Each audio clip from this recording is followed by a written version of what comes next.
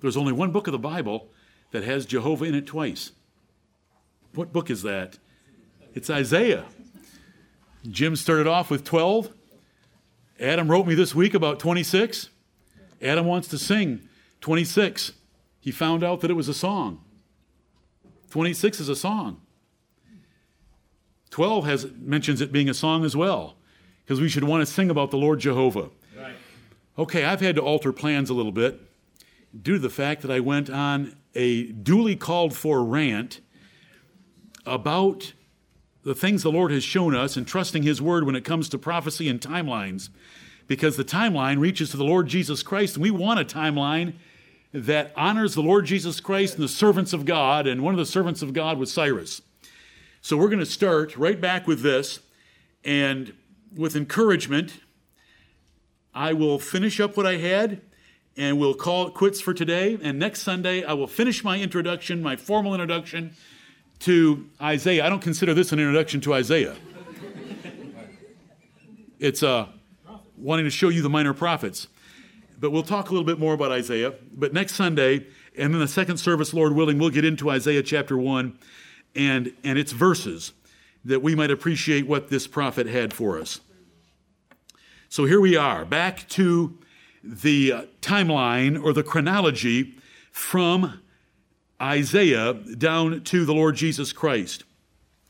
Now, I need to make a correction to it that Mark Marunik recommended, and it's needed. So let's get this out of the way. Amen. Did Jesus make any prophecies? Amen. Amen. Is the Pope a Catholic? Jesus made some prophecies. Amen. And so he belongs in there along with John the Baptist and his apostles. What tremendous news hit the world with the angels. In Matthew chapter 1, she shall bring forth a son, thou shalt call his name Jesus, and it's all big caps in our King James Bibles, for he shall save his people from their sins. And it just goes on from there with the angelic announcements, John the Baptist telling us that the axe is now laid to the root of the tree, and there's a baptism of the Holy Spirit coming, there's a baptism of fire coming, and all the prophecies. But here we are at this timetable, and let me take just a few more minutes with it and get you familiar with it. I hope you looked at it last night. I hope you were following it in the first service this morning. But let's think a little bit more about it and what it says to us. Now, Isaiah started up here with Isaiah, and I explained to you that I have Isaiah up here on the first line of 727 BC, because that is the year, the corrected proper Bible date, that Uzziah became king. Now, when you read Kings, he is called Azariah. You will not read in Uzziah. You got to go to Chronicles. By the way, for those of you that have read both, one is superior to the other in the details it gives, and it's Chronicles. Chronicles gives a lot more detail. So Isaiah's up there with Uzziah. This earthquake was in the early reign of Uzziah, because we're told that in other places in the Bible. It's just referred to by Amos as his prophecy was 2 years before the earthquake. Well, when was the earthquake? And see, this helps us date things as to why Amos is on the top line, because it was 2 years before the earthquake, and the earthquake was while Uzziah and Jeroboam were both alive. And so that pulls Amos up. Every one of these can be pulled up, and I will hand out a page of notes to staple to this, so that behind it you will have the biblical reason why they're at the particular place they are, and there'll be a short definition for each one of these names, and it will be in alphabetical order to help you find any one of these kings, and it'll just be very brief, but it should help. Now that's starting out at the top, and so we have Isaiah. Now, is chapter 6 a favorite chapter of Isaiah of anyone here? What are the opening words of Isaiah 6? In the year that King Uzziah died. Does that help? When do we know Isaiah 6 occurred? Well, we come all the way down and see Jotham right here. Uzziah died in 675 BC, the corrected proper Bible date. Uzziah died, and that's when Isaiah got Isaiah 6. and that vision of Isaiah 6. Some like to go to Isaiah 6, and this is part of the introduction of Isaiah, and think that that's when he was called to the ministry. But if you get Isaiah called to the ministry in Isaiah chapter 6, what was he doing in chapters 1 through 5? It was just a reconfirmation to Isaiah and telling him that he had a terrible message for him and that he was going to have to carry it to the Jews, that they were going to be destroyed. The Lord Jesus Christ appeared to Paul more than once. He appeared to Paul on the road to Damascus, but he appeared to him at other times as well to confirm his ministry. And so by remembering that important verse in Isaiah chapter 6 and verse 1, in the year that King Uzziah died, you can find yourself on this timeline and identify that chapter 6 occurred right then. Let's go back down to the bottom. Now that I've corrected, it's John the Baptist and Jesus giving prophecies. And let me remind you about Alexander the Great. Alexander the Great is mentioned in the Bible because he was the first king of the Greeks. Remember, Nebuchadnezzar saw an image that had a head made of gold, and that head of gold stood for Babylon. Nebuchadnezzar saw an image, and the shoulders were made of silver, and the silver stood for Medes and Persians. And then there was brass chest for the Greeks, and there was iron and clay legs and feet for the Roman Empire. So Alexander is important just to have us noted here because he's in Daniel chapter 8, he's in Daniel chapter 11, he's in Daniel chapter 7, though the reference there is short. In Daniel chapter 7, what animal represented Alexander the Great? Leopard. What did God add to that leopard to enhance its speed? Wings. I thought a leopard was pretty fast by itself with 4 legs, but it had 4 wings because he conquered so quickly. The last Darius, not the one here, and Xerxes. Daniel chapter 11 tells us about a king that stirred up the whole realm of Persia by his riches. Who is known as the rich king of Persia? Xerxes. Do you know what he did to fulfill Daniel chapter 11 and verse 1? He sent 10,000 ships. 10,000 ships. 5 million men across the Mediterranean to take out Greece before it got started. And it says he stirred up his whole realm. To get 5 million men and 10,000 ships built is stirring up your whole realm. He was defeated by the Greeks. The Battle of Thermopylae, the naval battle, the Greeks sent him back home. But before he went, he burned Athens to the ground. And Greeks never forgot it. So if you know some of these things, they are in the Bible. Daniel chapter 7, Daniel chapter 8, and Daniel chapters 10 through 12. Alexander was with what empire? Alexander the Great was a Greek. And the previous empire were the Persians. The Persians were a ram. Who was the he-goat with the notable horn between his eyes? Alexander the Great from Daniel chapter 8. So we want it on our timeline because it's working toward the Lord Jesus Christ. Alexander died in his early 30s.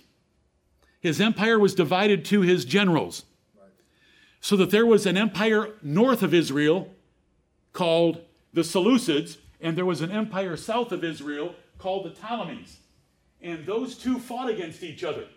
And they are documented in the Bible very carefully as the king of the north against the king of the south in Daniel. Why are they documented and everything else going on in the world is ignored? Because the church of God happened to be right between them, Israel. Israel was the church of God of the Old Testament. And so the breaking up of the Greek Empire left the Seleucids in the north called Syria and the Ptolemies in the south called Egypt. And those two fought against each other. And so when you read Daniel chapter 11, it's the king of the north against the king of the south and back and forth. And it's identified and described for you and recorded for you in the Bible because Israel was right in the middle of them.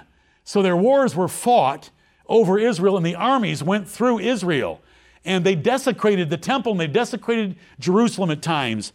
And so we're getting into that when we find this man down here, Alexander the Great, in 331 BC. It's called the Battle of Gaugamela or the Battle of Arbela. It was explained to you in detail. It is on our website in Alexander the Great with very informative and fun slides showing the Greek phalanx and how they fought battles and how Alexander could take on an army 5 times as great as his and defeat them every time, over and over. God blessed him mightily. The next man, I've already said this, but I'm saying it again for repetition because I was asked. His name was Octavian. Cleopatra is not a fantasy of a fairy tale. Cleopatra was the last of the Ptolemies of Egypt. Mark Antony was a Roman. She first of all seduced Julius Caesar and had Julius Jr. in the world. Octavian knew it. In just a moment. She first of all seduced Julius Caesar, then she seduced Mark Antony, and Mark Antony joined up with Cleopatra and were trying to preserve the Greek Empire. But God had other plans. And so Octavian, in a naval battle in 31, the naval battle of Actium, these are huge world events. Right. By the way, when we pray for our government, we pray for SCOTUS, we pray for our president, do you trust God able to move the hearts of kings? Look at the kings he's moving. The God of heaven hath charged me to build him an house. Now, who would get that idea? But Cyrus the Persian did. And the Lord can take care of us, and he takes care of our government. I love praying with confidence that my God can help President Trump as much as he ever helped Cyrus. Right. I never know what's going to happen because of the Lord and because of President Trump. But I trust the Lord whatever happens. Right. Let me tell you, if he threatens he's going to hit some nation, he decides not to, that is his prerogative, and I love him for it. Right. I love him for saying I'm going to, and I love him for saying I'm not going to. They can wonder all day long what he's going to do. Because they better wonder about it. And they better worry about it. But the Lord takes care of kings. This Octavian, he defeated Mark Antony and Cleopatra. They were holding back from the battle. You can read about it. Everybody knows it. And they fled. They ran their ships toward Alexandria, Egypt as fast as they could. Octavian went right after them. Octavian forced Mark Antony to commit suicide. Cleopatra committed suicide. Octavian cleaned up the relatives that were there that could give him any competition. He cleaned up Julius Caesar's son through Cleopatra as well. And the Senate of Rome declared him the emperor of Rome, basically the emperor of the world, Caesar Augustus, and gave him that name. And the reason I wanted to tell you all that is because we open up our Bibles and it says, in the days of Caesar Augustus. Luke chapter 2 and verse 1. We go, where did he come from? Right here. Right here. He came from right here. There was the Greek Empire, and then there wasn't a Greek Empire because there was a Roman Empire, and Caesar Augustus was its head. Right. And he could decree taxes in Palestine. And Joseph took Mary, his espoused wife, to Bethlehem. And there we have Jesus is born because of the Lord making all these arrangements. A very good question was asked at break time. How do we know the 483 years, the 69 weeks of years? Do you all understand there were 70 years? God told Israel by Jeremiah chapter 25, the first 12 verses, because you would not keep my Sabbath, I am going to take you, all of you Jews of Judah, most of you, into Babylon, and you're going to keep a Sabbath there of 70 years. Since you didn't like my seventh-day Sabbath, you'll keep 70 years in Babylon. That's the 70-year captivity. Then when that ended, with Cyrus the Persian's first year, when that ended, the 70 weeks of years began. 70 times 7 is 490. So there's 480-year prophecy that began. And 7 weeks of years, or 49 years, were for the building of the temple and the city. And it was in troublous times because there were enemies that hindered the activity, and Ezra and Nehemiah tell us about those hindering activities. Then there was 62 years to bring us to Messiah the Prince. Now, I just said that was his baptism. Why did I say it was his baptism? Is there a biblical reason to say it was his baptism? I just ran over it rather quickly and said that is when he was identified as Messiah, because God identified him from heaven by saying, "This is my beloved Son." He didn't do that in his 29th year, his 20th year, or when he became a 12-year-old in the temple. He wasn't identified as the Messiah until God did that. The Spirit of God landed on him, stayed on him, and John the Baptist pointed him out to all of Israel. This is the Christ. I'm not the Christ. This is the Christ. This is the Lamb of God. Now, how do we know that it was his baptism? And this is why men that study the Bible carefully and trust the Bible always win. Because in Daniel 9:24, it says 6 things were determined to happen in these years. And I want to read it to you. That's correct. Isn't that beautiful? Daniel chapter 9 and verse 24. I didn't have a slide for it. I started with verse 25. But here are the 6 things. 70 weeks are determined upon thy people and upon thy holy city. Daniel 9:24. This starts the prophecy. 6 things, and they're beautiful things. To finish the transgression. The worst, last transgression of the Jewish people would be to kill the Lord Jesus Christ. Right. To make an end of sins. Sins were put away legally, and an end was made of them. And to make reconciliation for iniquity. We were reconciled to God by the death of his Son. And to bring in everlasting righteousness. Perfect everlasting righteousness was secured for every one of us by Jesus' death on the cross. And to seal up the vision and prophecy, to seal it up from the Jews, because the Jews were blinded from knowing the Scriptures, which Jesus said over and over again during his ministry. That's why he spoke in parables, to seal it up so that we could have it. But they weren't going to get it. And to anoint the most holy. When was Jesus anointed? At his baptism. So that's how we get the 7 weeks plus the 62 weeks. 69 weeks of years is 483 years, brings us to the baptism of the Lord Jesus Christ. And see, we also need it for this reason. In the midst of the week, he was cut off. How long was Jesus' ministry from his baptism to his crucifixion? 3.5 years. Now, I don't have those slides up in front of you, but you've been taught before, and these things I want you to know instinctively, habitually, forever. The young men in this church had better never forget these things, and you better commit them to your children as a legacy of truth from Daniel 9, the last 4 verses. Right. They are a very important prophecy, and we differ from men on these verses. We want the right starting point. We want the right 69th week point, baptism. We want the right midst of the week event, Jesus' crucifixion. And we only want one man doing anything, being the subject of those 4 verses, and it's the Lord Jesus Christ. They make it the Antichrist. Dispensationalists and what we've been taught make it the Antichrist. They put a gap in it. Can't be a gap in a timeline. Timeline's absolutely worthless. God told Daniel, these things are determined. There's going to be a prophecy made, and these weeks are going to play out. And here's how they're going to play out, and they're going to bring us to Messiah. So there's Caesar Augustus, and then Jesus is born. John the Baptist is born a few months in front of him. The angels announce the coming of the Lord Jesus. Remember this Darius up here. I'm in the foreign king column, and I've just drawn through Darius. And it's not Darius the Mede. It's Darius the Persian, and that's what he's called in the Bible. He's also called Artaxerxes. He's also called Ahasuerus. So that when you find Artaxerxes sitting on his throne, and in parentheses, the Holy Spirit tells you the queen sitting beside him. Who's the queen? Esther. It's just, these are huge events.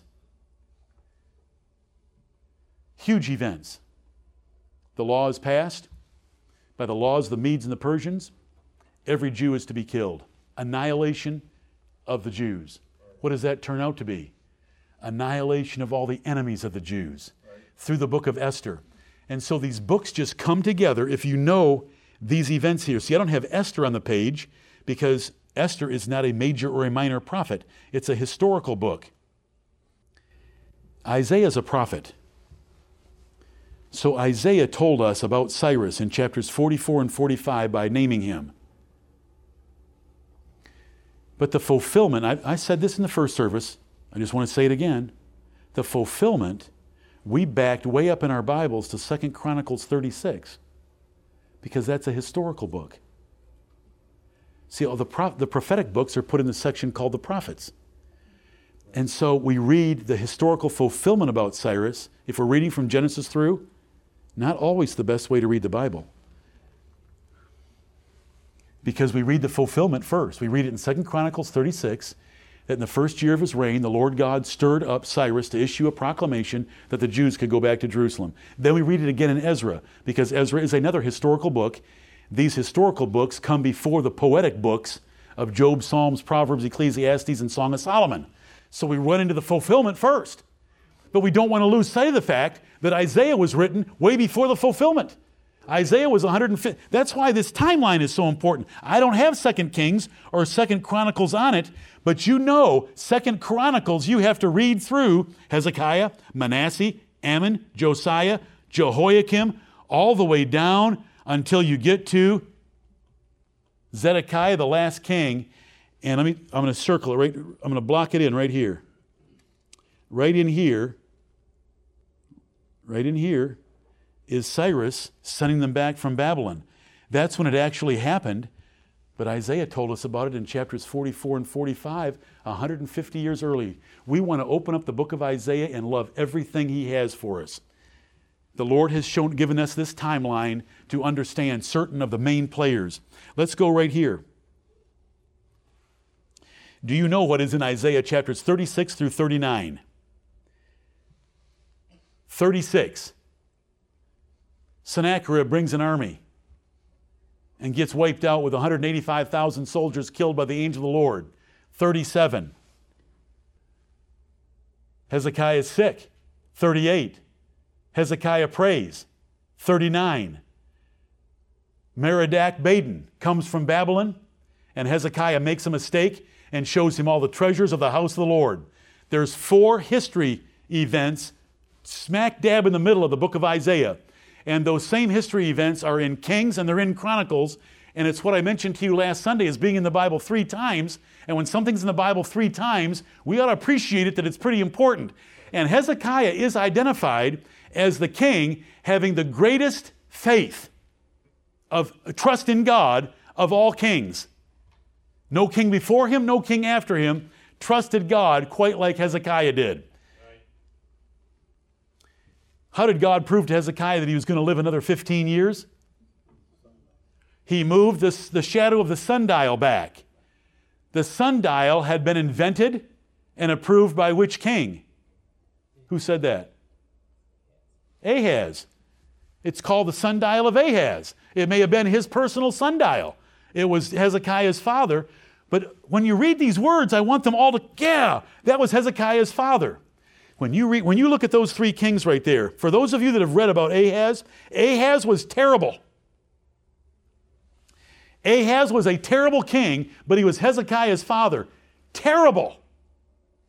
God allowed Syria and Israel to come together in a confederation and come and take hundreds of thousands of Jews out of Judah captive because of Ahaz. Ahaz was a terrible king.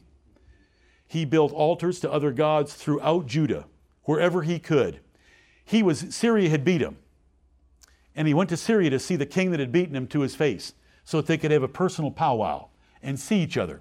This is exactly how it's worded. If you've read Chronicles, you've read all this. Ahaz goes to the capital of Syria, which is Damascus. He's in Damascus to see the king that beat him.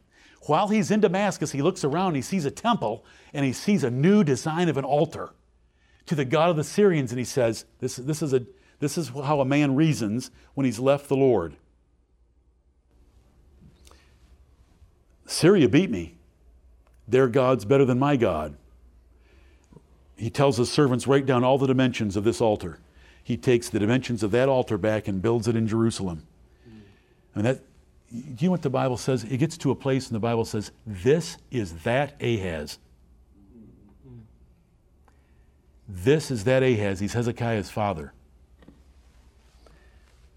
He wasn't the worst king of Judah. He offered his children in sacrifice, but the worst king of Judah was Hezekiah's son, Manasseh. You look at those 3 names, I'm circling Hezekiah right now, and there's Ahaz above him, his father, and there's Manasseh below him, his son. Then there's great Josiah. We thank the Lord for David and Jehoshaphat and Hezekiah and Josiah.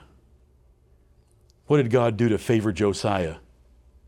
He said, son, I'm going to have to kill you early to get you out of the way so that I can pound Judah. Isaiah 57 is going to teach us that principle. When you see someone die early, do not make a judgment like Eliphaz, Bildad, and Zophar that he was guilty of a sin. God can take someone early to put them on a bed of rest and give them peace in heaven because he's going to bring judgment on their family. It's Isaiah 57 verses 1 and 2. We are going to learn all kinds of wonderful things. Isaiah has the greatest breadth of the information we're going to be given of any book in the Bible. Breadth. You can see the 70 weeks captivity there. Daniel's the marker. There were several times that Nebuchadnezzar came to the Judah and took captives. Daniel was in the first batch. Ezekiel was in the second batch. And then they came back in the first year of Cyrus when I showed you those scriptures. Okay. Let's did you see the 4 waves with these lines? We've got these prophets up here above the line before the end of Israel. This second batch of prophets before the end of Judah. Then the 3 prophets, which were after the Jews came back from Babylon. They had a totally different kind of ministry. And then after that were the New Testament prophets. There they are, the major prophets. These are contemporaries. And all the way down to here, all the way down to Zephaniah, was before Daniel. Daniel prophesied after. See, Daniel doesn't show up until right here. And these others are they're prophesying before the fall of Assyria because their prophecies are about Nineveh and Assyria going down. We want to go into the divine library and love every book that we take off the shelf. The largest book is with 66 chapters of the 17 prophetic books is Isaiah. You know, it does have a break in the middle, and I love showing you breaks. And I've already told you that the first 5 chapters are a break. The first 5 chapters are a warning to Judah and Jerusalem. The next 7 chapters go to Isaiah 12, and chapters 6 through 12. In the year that King Uzziah died, starts it off. Chapter 7, therefore the Lord himself shall give you a sign, the virgin birth of Jesus Christ. Chapter 9 is going to be Wonderful Counselor, the mighty God, and he's going to put on him the government of the kingdom of David. Chapter 8 is going to be naming 2 of his sons that are going to reflect prophetic warnings to Israel. Chapter 10 is going to be Sennacherib. Chapter 11 is going to be Jesus, the root of Jesse, being the ensign for us Gentiles. I mean, it's the book of Emmanuel. So I'm giving you the first 3 sections. 1 through 5, warnings to Judah and Jerusalem. So it's warnings against sin. Repent before it's too late. 6 through 12, the coming Messiah and his kingdom of glory, including us Gentiles. 13 through 24, God pounding the nations around Israel for how they've treated Israel. 13 through 24. First one, the burden of Babylon. First 4 words of chapter 13. But that's a division, and it's a useful division, and it was given to you last week in the attachment to your preparatory. But the 39 chapters of Isaiah that come first are like the 39 books of the Bible in that they're mostly warnings. But I'm not going to make a big deal about this. Then the 27 books are mostly blessings, like the New Testament is a testament of blessing with 27 books in it. It's a favorite. Isaiah is a favorite of most Bible readers. Do you have a favorite chapter in each decade? What's your favorite chapter in the first 10 chapters? Mine's Isaiah 6. And the Lord got me with Isaiah 6 when I was 19 years old. So I love Isaiah 6.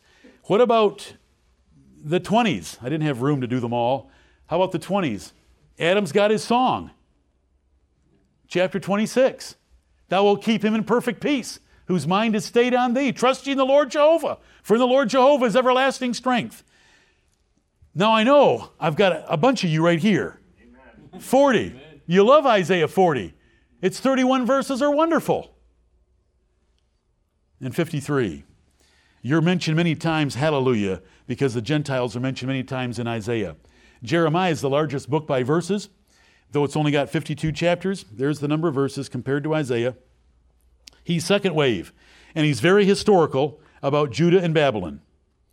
He tells the political intrigue going on in those days, involving him personally, involving the kings of Judah, the final kings of Judah, the king of Babylon, and what happens in the destruction of Jerusalem. It includes God's mercy to Jeremiah through Nebuchadnezzar. Nebuchadnezzar let Jeremiah pick where he wanted to live and took care of him. And it has the 70-year prophecy in Jeremiah 25, to which Daniel added the prophecy of 70 weeks. That's just a little information on Jeremiah. This is just little bits of information about these prophets. It's the shortest major, only 5 chapters. Lamentations, what do you think it's about? Someone's lamenting. Who's lamenting? Who wrote it? Jeremiah wrote Lamentations because he is lamenting the destruction of Jerusalem. He details the horrible overthrow and the present circumstances. He blames the true culprits, not the Babylonians, but the disobedient Jews. Learn what God can and will do to his own when they disobey. We do not want to lament as individuals, families, or a church. So let's obey everything the Lord shows us. Let's obey it with passion. Ezekiel's the most difficult of the major prophets, 48 long chapters. He was among the captives, so he had a unique perspective. He came after Jeremiah. He was with Daniel. Daniel and Ezekiel were in Babylon together. Though he was distressing in Babylon, Ezekiel had many messianic promises. He blasts hypocritical religion as graphic spiritual adultery. Over and over, he tries to get the attention of the Jews of how terrible their crimes of idolatry were by describing them as adultery. His last 10 chapters, the 10 most difficult chapters in the Bible out of 1189, the 10 last chapters of Ezekiel are him measuring some new temple. And the best explanation for that is a metaphorical representation of what we are today. That temple dwarfed anything built by Solomon. It dwarfs anything built by Zerubbabel and Herod. Is there another temple that comes after those 2 temples that we ought to be concerned with? Not a physical temple, just the spiritual temple of the Lord Jesus Christ. He's the cornerstone, and it's huge. It includes Jews and Gentiles, and all nations shall flow to it. Daniel has 6 chapters of stories that children love, and then 6 chapters of prophecies, chapters 7 through 12. He was in the first captives taken, and he marks the 70 years captivity by being part of that captivity. His prophecies are precious, from Babylon to the 70 AD destruction of the Jews, and 25 years of world history in advance, right down to us. Daniel, in Daniel chapter 7, takes it right into us, because it's the Roman Catholic Church, after their power has been consumed, but they're not fully destroyed yet, and that is where we are right now. I remember many years ago when we first began eating on Wednesday evenings, a wonderful time with you people going through the prophecies of Daniel. Amen. Some of you will be able to remember that. How can I get you to love these prophets and read them? I want you to love the whole Bible with me. Go ahead and ask me, preacher, pastor, is the New Testament more important than these minor prophets? Yes. And I am not going to take as much time in Isaiah, though it's much longer than John, than I took in John, because I'm an able minister of the New Testament, and that's where the emphasis is going to be. The New Testament. I determined not to know anything among you save Jesus Christ and Him crucified. That doesn't mean Paul did never quote from the Old Testament. He did, but he was always serving a purpose of the New Testament. You'll see that I'm going to do that. Many of you are taking bets right now that there's no way that I can finish this book of the Bible in 66 months. Weeks? Sermons? I want to be a minister of the New Testament. But we want to learn these and love them. They're part of the divine library. Hosea, he's the longest of the minors. He's first. He's a contemporary with Isaiah. He's 14 chapters. He ministered to Israel, the 10 tribes. The Bible tells us that. While Isaiah is preaching to Judah, the 2 tribes, Hosea is preaching to the 10 tribes. He prophesied Israel's ruin, but he had hope for their future recovery. And he illustrated God's judgment and love by marrying a whore. Read the book of Hosea. He married a whore. He thought he could love her and keep her from running around and committing adultery like she had been, but he couldn't. She went back to her old ways, and it was an object lesson, and it's not just metaphorical. When God tells you to marry a whore, you marry a whore. And he did. Because it was to picture how God had treated how God had treated Israel, and she kept wanting to commit adultery. It's a great object lesson. It's the book of Hosea. Joel. He's a true minor in size because there's only 3 chapters. He was early with Isaiah and Hosea by his placement and by Amos 1:1 that comes after him that tells us when Amos prophesied. He warned of Judah's judgment by locusts and then a recovery. Do we ever refer to Joel 2:25 that God is able to restore the lost years of the cankerworm? It comes out of this. He prophesied a great recovery in the Holy Spirit at Pentecost. When Peter was questioned at Pentecost that they're speaking in tongues, they were drunk with new wine, what scripture did Peter appeal to? Joel 2:28 through 32. And Joel 2:28 through 32 starts out with the baptism of the Spirit in the first few verses, and it ends up with the great and terrible day of the Lord. What was that? That was the baptism of fire of John the Baptist, 70 AD, destruction of Jerusalem. Joel saw those things. His 3rd chapter includes vengeance on all the Jews' enemies.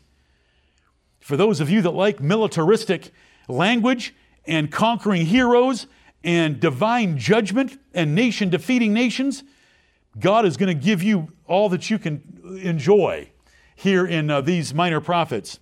Amos has 9 chapters about Israel along with Isaiah and Hosea, but he's ministering to the 10 tribes called the northern kingdom, depending on who you're reading. He was a simple herdsman. He starts off by saying, I was just a herdsman of Tekoa. What am I doing in the ministry? And you read a few chapters and he said, all I was a gatherer of sycamore fruit. I just went around with a basket and picked up fruit. Let me tell you, Amos is a man of God. But it was like Paul. I'm less than the least of all saints. But I'm also not a whit behind the chiefest apostles. Right. And so was Amos. But he emphasizes this in chapter 1, emphasizes this a couple chapters later, but he was a man of God. He blasted all the nations that partook in afflicting Israel. He lists Israel's various sins and God's efforts they have rejected. He is opposed by a priest that's named Amaziah, but foretells his judgment on the spot as the book closes. This priest stands up and picks on this little gatherer of sycamore fruit and picks on this herdsman of Tekoa and says that what he's preaching isn't the truth. And Amos had a little prophecy just for him. You don't mess with the men of God. Right. Remember 42 children that made fun of Elijah's bald head? Elisha's bald head? Go up, thou bald head. Elisha cursed them in the name of the Lord, and 2 she-bears came out and taught them a lesson. Tore 42 of them. Obadiah, 21 verses. Our chapter for the day. Obadiah, this is the shortest book. What a name. Obadiah, servant of the Lord, servant of Jehovah, with that ayah at the end. He blasts Edom, the descendants of the hated Esau, and a neighboring nation of the Jews. He lists Edom's sins. The main fact is that they loved Judah's chastening from the Lord. And you want to learn this for Isaiah, because Isaiah chapter 34 is going to be very, very similar as Isaiah blasts Edom. And Obadiah promises God's vengeance on them. Vengeance is his. And if you read these minor prophets, they don't take vengeance. They don't call for an army. They say, God's going to do it. God's going to do it. And we should learn that. Right. God will take care of his church and will destroy his enemies. I've been through Jonah recently. You know all about Jonah. Jonah was 160 years before Nineveh was overthrown, but he didn't go with a ministry of them being overthrown. He went with a ministry that if they would repent, God would have mercy on them. God is merciful every day to the wicked. He sends his sun and his rain on the evil and the good. I do want you to remember and never forget that Nineveh was the capital of Assyria. Damascus was the capital of Syria. Syria was one enemy. North of it was a bigger enemy, the empire of Assyria. Its capital was Nineveh. The capital of Nineveh was how big? The Bible says it was a 3-day journey for Jonah. That is a big city.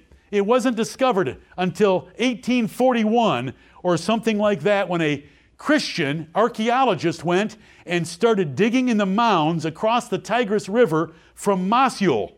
You've read that city in the battles we've had in Afghanistan and Iraq. Mosul. So he hired some laborers, went across the Tigris, dug just a little bit. Aha. The Bible's true. The temple of Sargon, the palace of Sargon, they found it. Jonathan, I've heard rumors that you're interested in apologetics. Go online and look up Nineveh. Find out when it was discovered. Search the word Nineveh in a Bible and find out that God spoke about Nineveh for hundreds of years. But they couldn't find it because it was under mounds. Do you know why? Because God said, I'm going to make this city mounds. All in the Bible. The Bible is a wonderful book. Amen. We're going to be reading about Assyria. Who was the king of Assyria that came and besieged Jerusalem and wrote that nasty letter to poor Hezekiah? Was that from the capital of Nineveh? After he lost 185,000 soldiers, where did he go? Back to Nineveh. He went into a temple there to his god named Nisroch, and while he's asking Nisroch, how did I lose 185,000 men in one night? His sons came in and cut his throat. I mean, don't mess with the Lord's people. Do you know who the Lord's people are in this room? Jonah showed practical mercy of a short nature, but God crushed Nineveh 160 years later, and it's detailed in, what minor prophet is it detailed in? Nahum, yes. Yes. Micah. Micah is the last of the early prophets, along with Isaiah and Hosea, 7 chapters, dated very similarly to Isaiah and Hosea. When you read the first verse last night, there was one king missing. Uzziah was missing. So Micah started a little later and ended up about the same time under those last 3 kings of Jotham, Ahaz, and Hezekiah. He preached to both Judah and Israel, unusual dual ministry. He promised judgment on both, but a remnant would be saved, and he is the one that identified by name in Micah chapter 5 and verse 2, where Jesus Christ would be born in little Bethlehem. There they are. We've already been down to here. We've only got 6 to go. Nahum.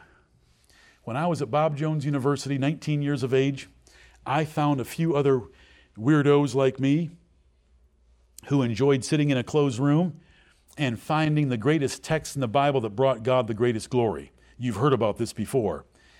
Now, Nahum chapter 1 is rich. I knew that I could go to Nahum chapter 1 and find some great texts.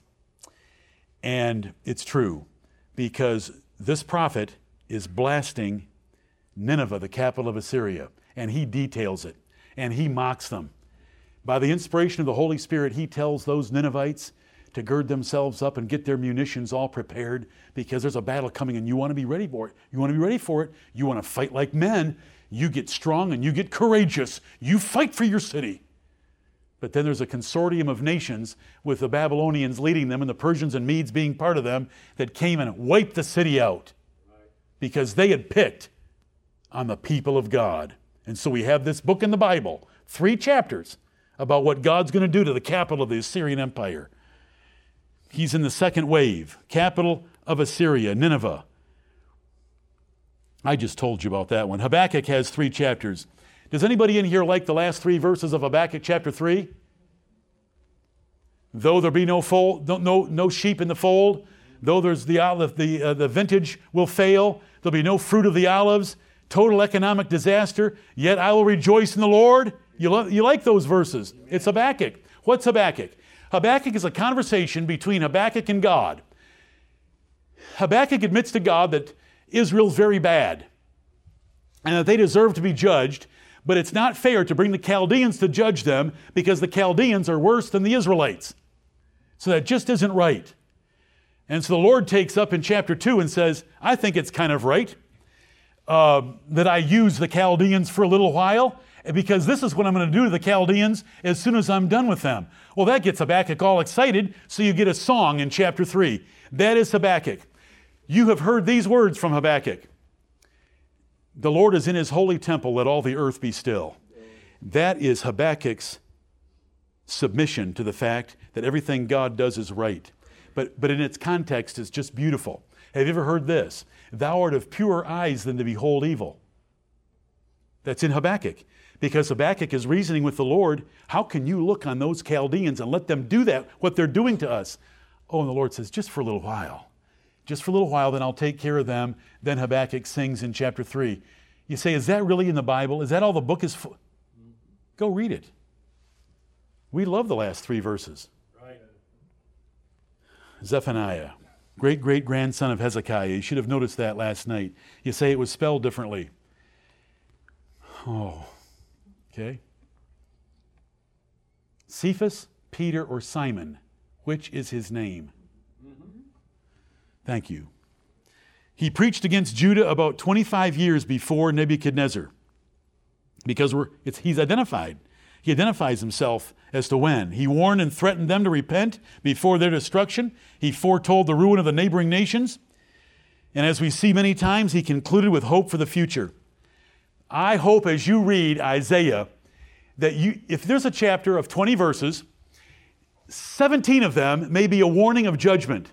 But if you read carefully, there's going to be a promise of comfort and a promise of blessing stuck right in the middle. You better be very attentive.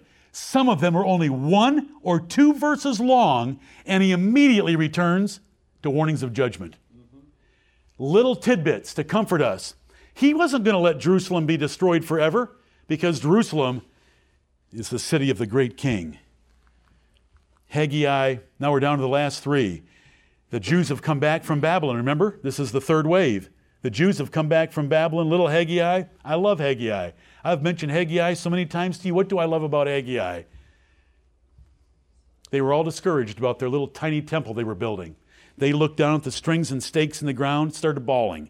The old men started crying. This doesn't look anything like Solomon's. And God came to Haggai, through Haggai, to Zerubbabel and Joshua the high priest, and said, this latter house will have greater glory than the former house. This little temple that you're working on is going to be more glorious than Solomon's temple was, because the desire of all nations is going to visit this one. And that's the Lord Jesus Christ. God sent Haggai, this prophet, and this one, the penultimate prophet in your Old Testament, the next to the last one, Haggai and Zechariah, to help with rebuilding. Ezra tells us specifically when and what their ministries were. Do you remember in chapter 1, Jews, consider your ways. You're putting wages into a bag with holes in it because you haven't built my house, but you've built yours. The second temple would be more glorious. That's in chapter 2. And then he told them good conduct does not cover bad conduct. A very important rule in chapter 2. Zechariah, same prophet, same ministry, same time. But he wrote 14 chapters instead of 2. Much larger book. Many prophecies of the Lord Jesus Christ riding into Jerusalem on the foal of an ass. 30 pieces of silver, price being paid for them. Many prophecies of the Lord. A lot of obscure visions. It's the most difficult minor prophet. Do you remember the recent explanation that I gave to you of the 4 fasts that became feasts? When they asked the Lord, should we keep these 4 fasts that we've been keeping the 70 years in Babylon? And the Lord said, no, turn them into feasts. Because now it's a time of gladness. That's in Zechariah. Last book. You have the timeline in front of you. I'm not going to flip through all the slides to go back to it. You have the timeline in front of you. Find Cyrus. That's when they came back. Find back to Jerusalem, 70. Back to Jerusalem. Then go over to the far left column of names and go down it. And you're going to find, you'll see Zerubbabel there, but then you're going to see Nehemiah. And it's a number of years. Ezra and Nehemiah did their best to take those recovered and regathered Jews and provoke them to righteousness. But they had fights on their hands. Do you remember Nehemiah chapter 13? He had to take them by their beards. He had to pull their hair out. He had to smite them. He had to curse them for two chief reasons.